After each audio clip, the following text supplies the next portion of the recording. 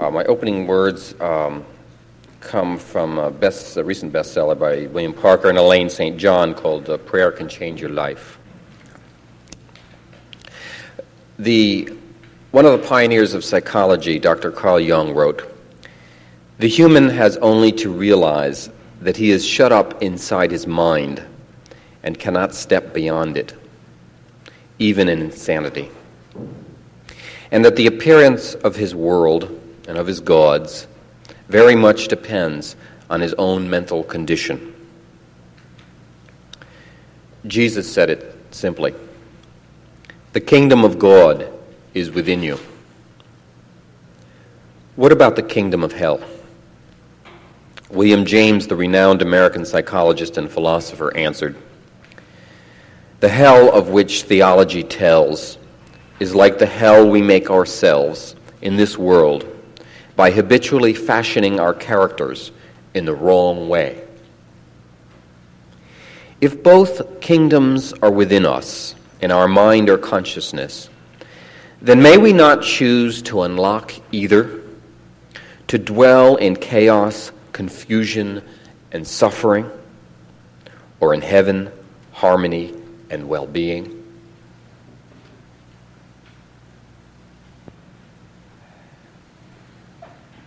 Hello again. Today is of course, the first Sunday of our new year, and the new year is a time that's very special to me. I should say I make it a time that's very special to me, and so I like to spend this first Sunday discussing this New Year time. My experience of the seasons are pretty visceral. I mean, I find that my mood and almost my purpose, certainly my attention, shifts with the season. Spring truly brings on in me spring fever and an urge to clean my closets and my desk, and certainly a desire to get ready for summer. And similarly, summer and fall have their season. Well, this winter is one in which is a time when I like to look back at the pattern of my life, particularly the pattern of my life in the last year, and make some decisions about the future.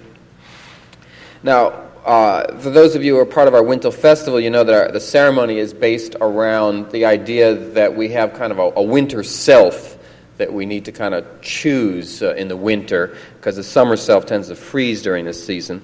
That the winter self is the one who knows how to make warmth and comfort indoors and switches to kind of an indoor culture, and also an inside culture, paying more attention to our own insides, our own thoughts and feelings.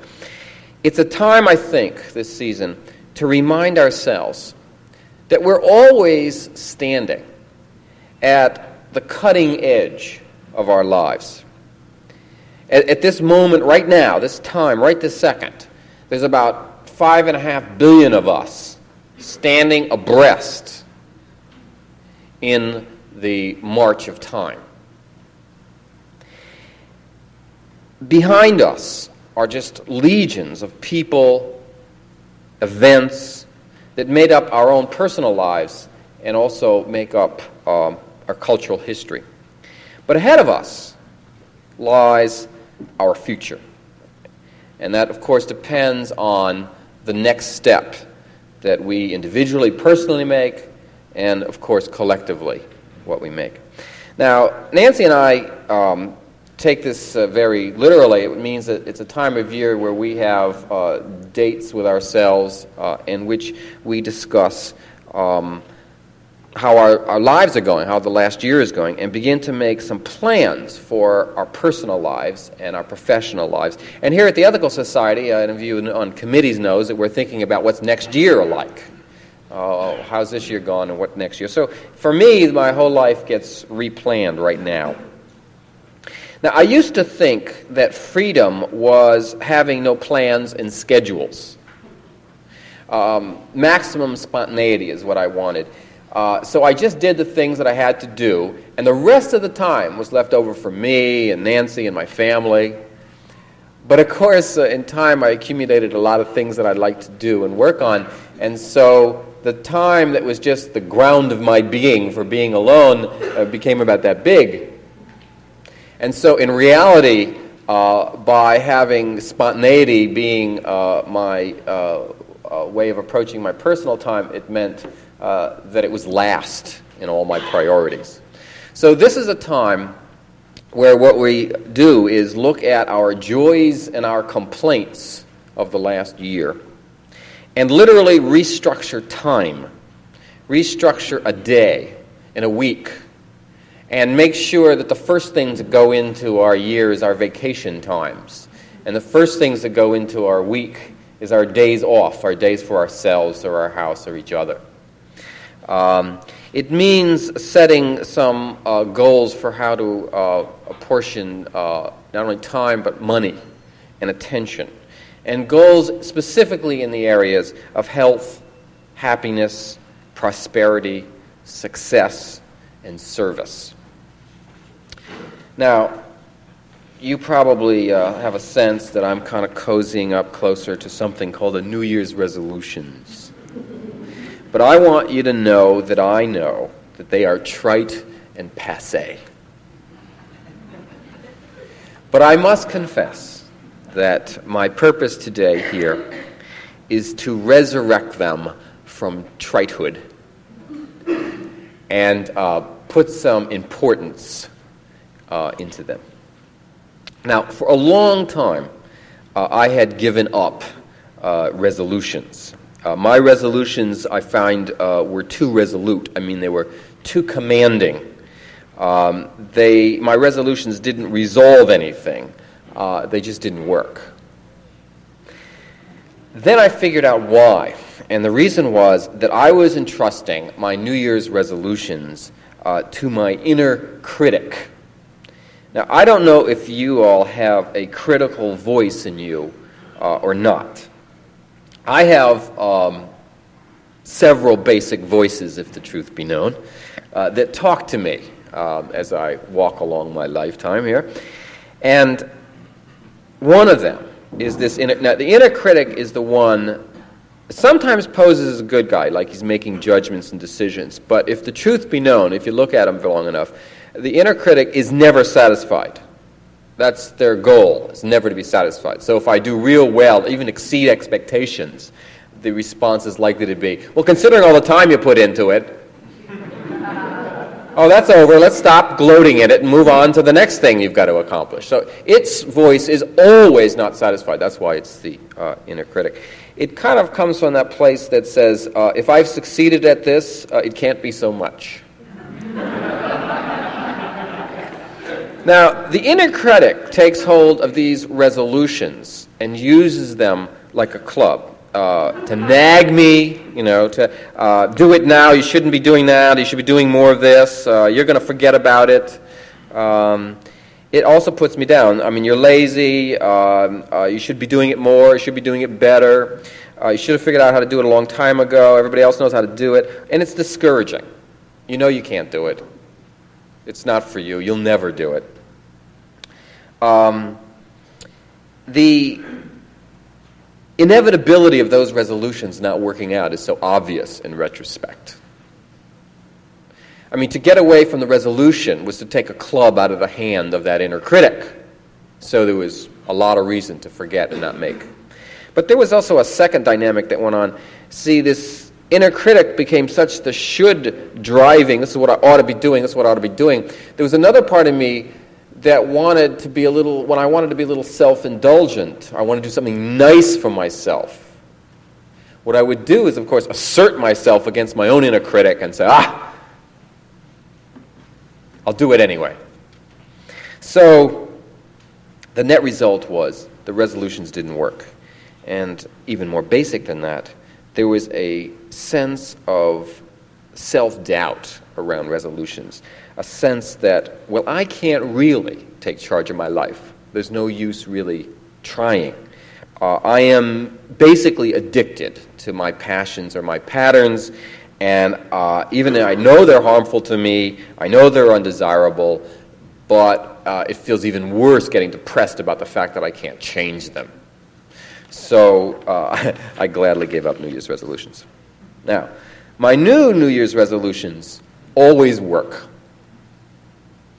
So they are self-rewarding. Now, sometimes they take more than a year because after I get a year into them, I realize that I only understood the surface of it. There's a lot more that I could go and a lot more I could do. But I always have a sense, like, my gracious, I can't believe it's actually happened. The New Year's resolutions, I don't any longer give to that inner critic. Instead, I give it to inner witness. I know some of you in the courses know that phrase here. The inner witness is kind of, my inner witness ideal is like the voice of Jimmy Stewart. He's never judgmental. I mean, it's just, oh, shucks, look at that. That's just the way it happened. The inner witness just wants to get how it is. Because the inner witness knows if you understand how it is, you function better. And doesn't need to put the judgment on, you idiot, you should have known how it is, can be left out. The other voice in me that I give the resolution to is one that I actually call the choice muscle. It's kind of the creation machine that's in all of us. Certainly as naturally as our heart beats or our inner critic criticizes and judges, the mind is always choosing and creating. To my inner witness and to this choice muscle, I give my New Year's resolutions. Now, let me just say something which I regard as the thesis of today. Some people daydream about all sorts of unpleasant things. And because thought is creative, they actually bring these miseries to themselves. I find that those who truly recognize the creative power of thought see to it that daydreams concern such happenings as they would really like to find in their life. Now, since I've held this understanding, this thesis, my New Year's resolutions have not only served me, but have done so rather effortlessly. Now, let's look at whether beliefs do create reality. I would say that the first thing that a person needs to learn, a culture needs to learn, is the opposite, is the distinction between fantasies and reality. My kids are 4 and 7, and I see the very active work they have to do to sort out what their fantasies are and what's real.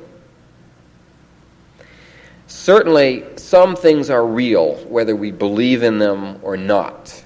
And I must admit that playing with that line of belief and fantasy is upsetting to me because as a child, I had to fight hard.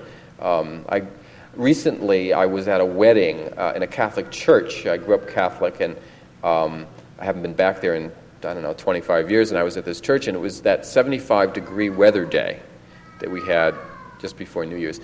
And the priest took to the pulpit, and his opening remark of the Mass and the wedding was that this was a 75-degree sunny day, and that obviously we are normally freezing on this day, so God must be blessing this wedding. And I wanted to stand up, like Dustin Hoffman at the end of The Graduate, and say, no! What about what the sun is doing in Ethiopia? Is that a statement of God too? So there are some beliefs in reality I find very upsetting when they're not kept straight. If you believe that the moon is made of green cheese, then moon settlers are going to starve to death. If the truth is hard, objective reality, and believing the truth is malleable, you live in a maze of delusion.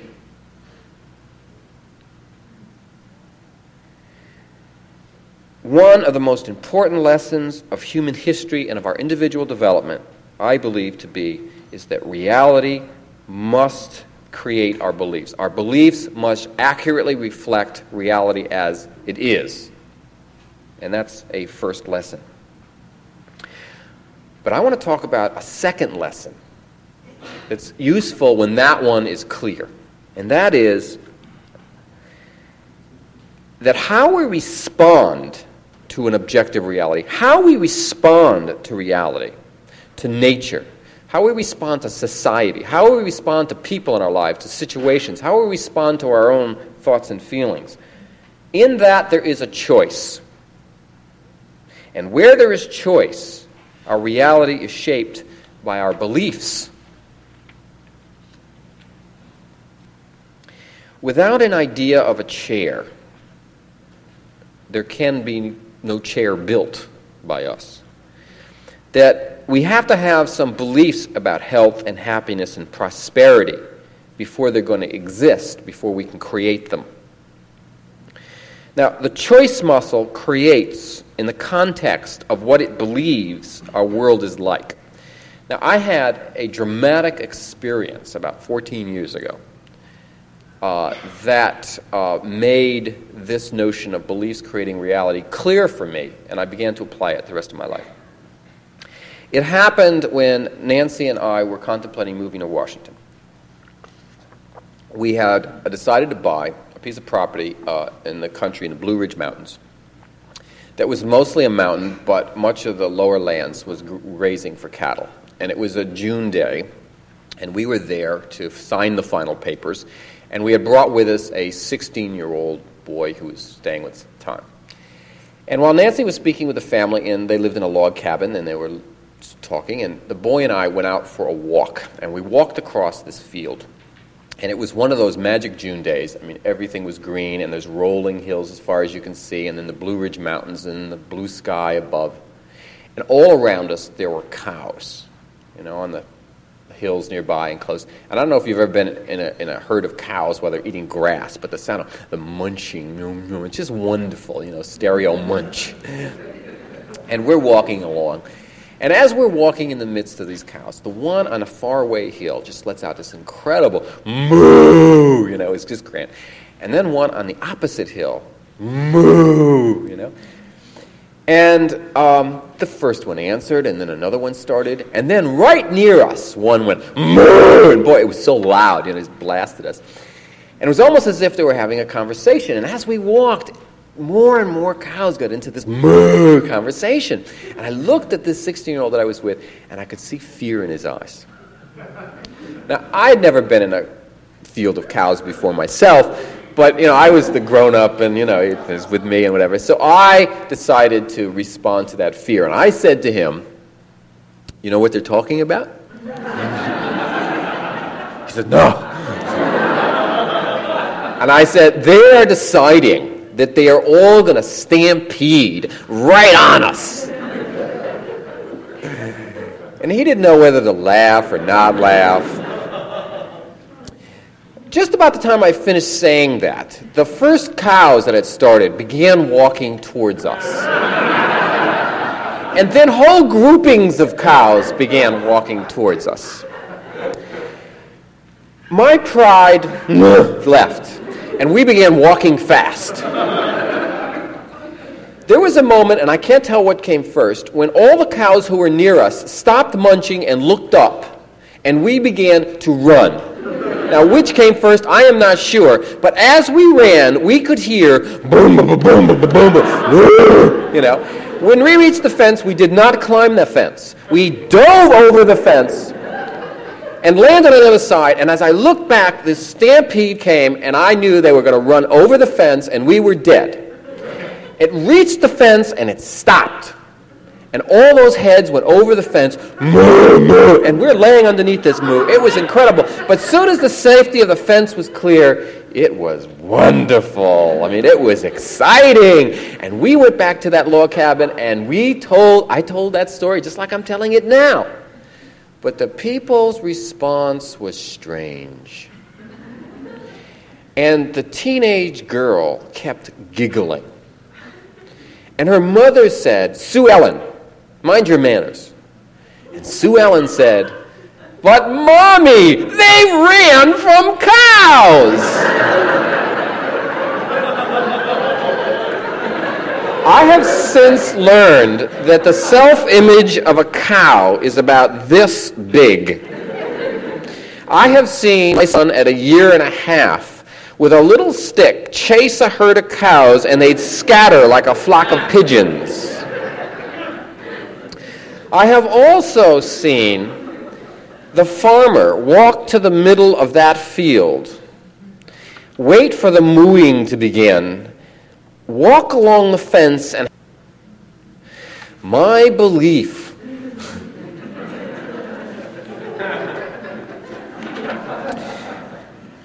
the choice muscle creates in context of what we believe to be true, and therefore the choice muscle tends to create what it believes. I don't know if you've ever seen this, but the task that it says here is to connect those dots with 4 lines. And it can be puzzling because you can try all kinds of combinations to get the 4 dots. But if you try putting them in the middle, any which of those ways, you get 5 lines. And it is perplexing. Until you recognize that the problem with it is that those dots suggest a rectangle. And that rectangle is the limit of the belief that prevents you from solving the problem. Because when you go outside the rectangle, it's quite easy. And that's one of the functions of our beliefs, that we become confined to our belief. And therefore, we create the dilemmas and that we believe are there. Also, we can find that sometimes life just seems or confusing, and we have to function in this random, confusing world and do the best we can. But the truth is that there are beliefs out there that can put together a pattern of randomness that gives us a much better handle on what it's about and how to function within it. The choice muscle works with the information that we provide it. And when we don't have a purpose, if we don't have the choice muscle creates just more of what it's already created. If it thinks random is out there, it keeps creating random.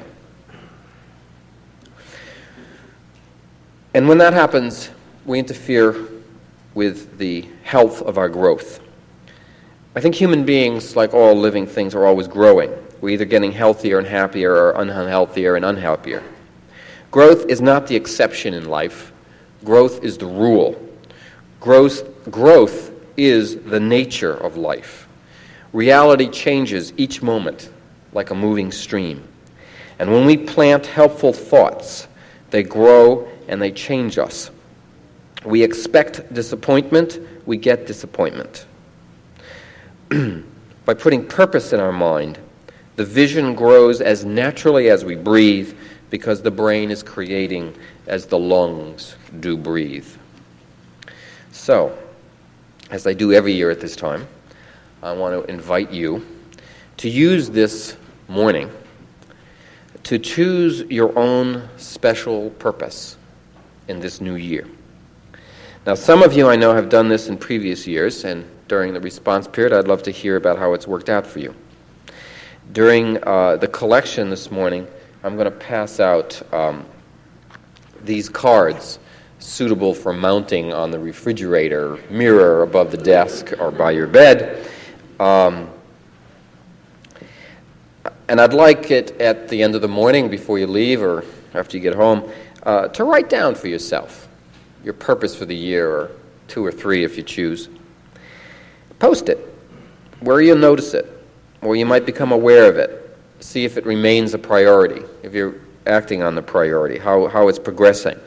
And of course next year, so you can see, did it turn out or not. I'm going to be silent for the next couple of minutes, and I'd like to ask you to pay attention to your own thoughts, but specifically about your complaints about the next year. Imagine, if you will, the different aspects of your life and all the ways in which it's not working, or you don't like the way it is working, or something that you don't like about it. And I spent a couple of minutes doing that, but eventually, think about one of the complaints that you would really like to get rid of, and choose your biggest complaint, the thing that you'd like to get rid of. Take a few minutes for complaints. You might wonder why I chose a complaint, but of course inside a complaint is a wish. When a complaint comes to mind, it means that in some way we are no longer willing to accept it as it is. So that when our biggest complaint is changed into a want or a wish or a purpose, it becomes part of a new creation. Take another minute and see if you have settled on one or two or one complaint that you'd like to make into a wish. You've heard it said, I think, that you are what you eat. Well, my thesis today is that you are what you believe. An idea is like a seed. A poppy seed will grow by the law of nature into a poppy, and an acorn into an oak. This law is dependable. Never do you plant corn seeds and get cabbages. Similarly, negative beliefs produce negative results. Positive beliefs produce positive results. And because the human brain operates full-time, like the heart's beating full-time and the lungs are breathing full-time, and the brain is creating. It's creating night and it's creating day. It works within our consciousness, but it also works without our conscious attention.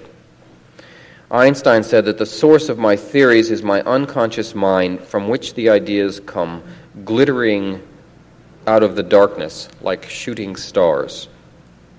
The conscious mind is merely like our TV tuner. We tune it into channel 26, but meanwhile all the other stations are broadcasting. As we concentrate our mind on any thought, others are working. The unconscious mind collects data. It organizes information. Right now it's doing it. It follows beliefs and strategies that we took on and forgot long ago. Of course, the key cardinal contribution of Freud and all of the psychological movement of the century is how many of the decisions that we make in early childhood before the age of reason, before we are able to have concrete reasoning, and we make those assumptions and we forget those assumptions, and it affects our adult decision-making, our adult beliefs. And of course, modern psychology that has discovered that you can redecide on these subjects by assigning it new beliefs. When we have a purpose, our unconscious purposefulness utilizes what resources are around us and in us to work towards that new purpose. Now imagine what happens when we don't convert complaints to wants.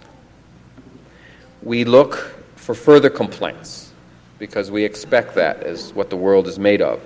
We look for further complaints just like I looked for a cow stampede.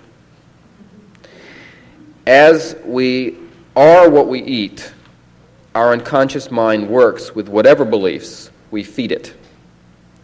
It may chew on a steady diet of fear, anxiety, self-doubt, suffering, limitation, scarcity, or health, happiness, aims for greater prosperity, success, love, service in our life. Now, the way these orders are placed is not a very mysterious. It is simply the inner dialogue that is always there for us to observe if we so choose to do it. I'm recently started swimming yesterday, and I noticed that swimming leaves a lot of time for me to simply notice what my brain is thinking, or driving my car, or shaving, or eating. There is this dialogue that is usually just beneath the surface of awareness, but in idle moments may pop into awareness, and we can observe what it's saying. And mine often says self-put-downy things, self-doubting things about how the day's not going to go well, or critical things about how other people are probably going to behave, minimizing what they might contribute. And interpretations about how the world is going to be hard and scarce and difficult. And if that is what is being said to me just beneath the surface most of my day, certainly that's the seed that I'll see growing, or that I'll constantly have to stamp out, fight against. But if just beneath the surface are voices which are confident, which are noticing the successes and the best part of who I am and the people around me, certainly that is the seed that will grow. You recall that my opening words referred to the kingdom of heaven as being within and influenced by our own choices. My closing words, I want to read about human life, read something about human life in the ideal form in the words of a 17th century English poet named Thomas Traherne. Your enjoyment of the world is never right till every morning you awake in heaven. See yourself in paradise. Look upon the sky, the earth, and the air as celestial joys, and regard all people with reverend esteem, as if you lived among the angels.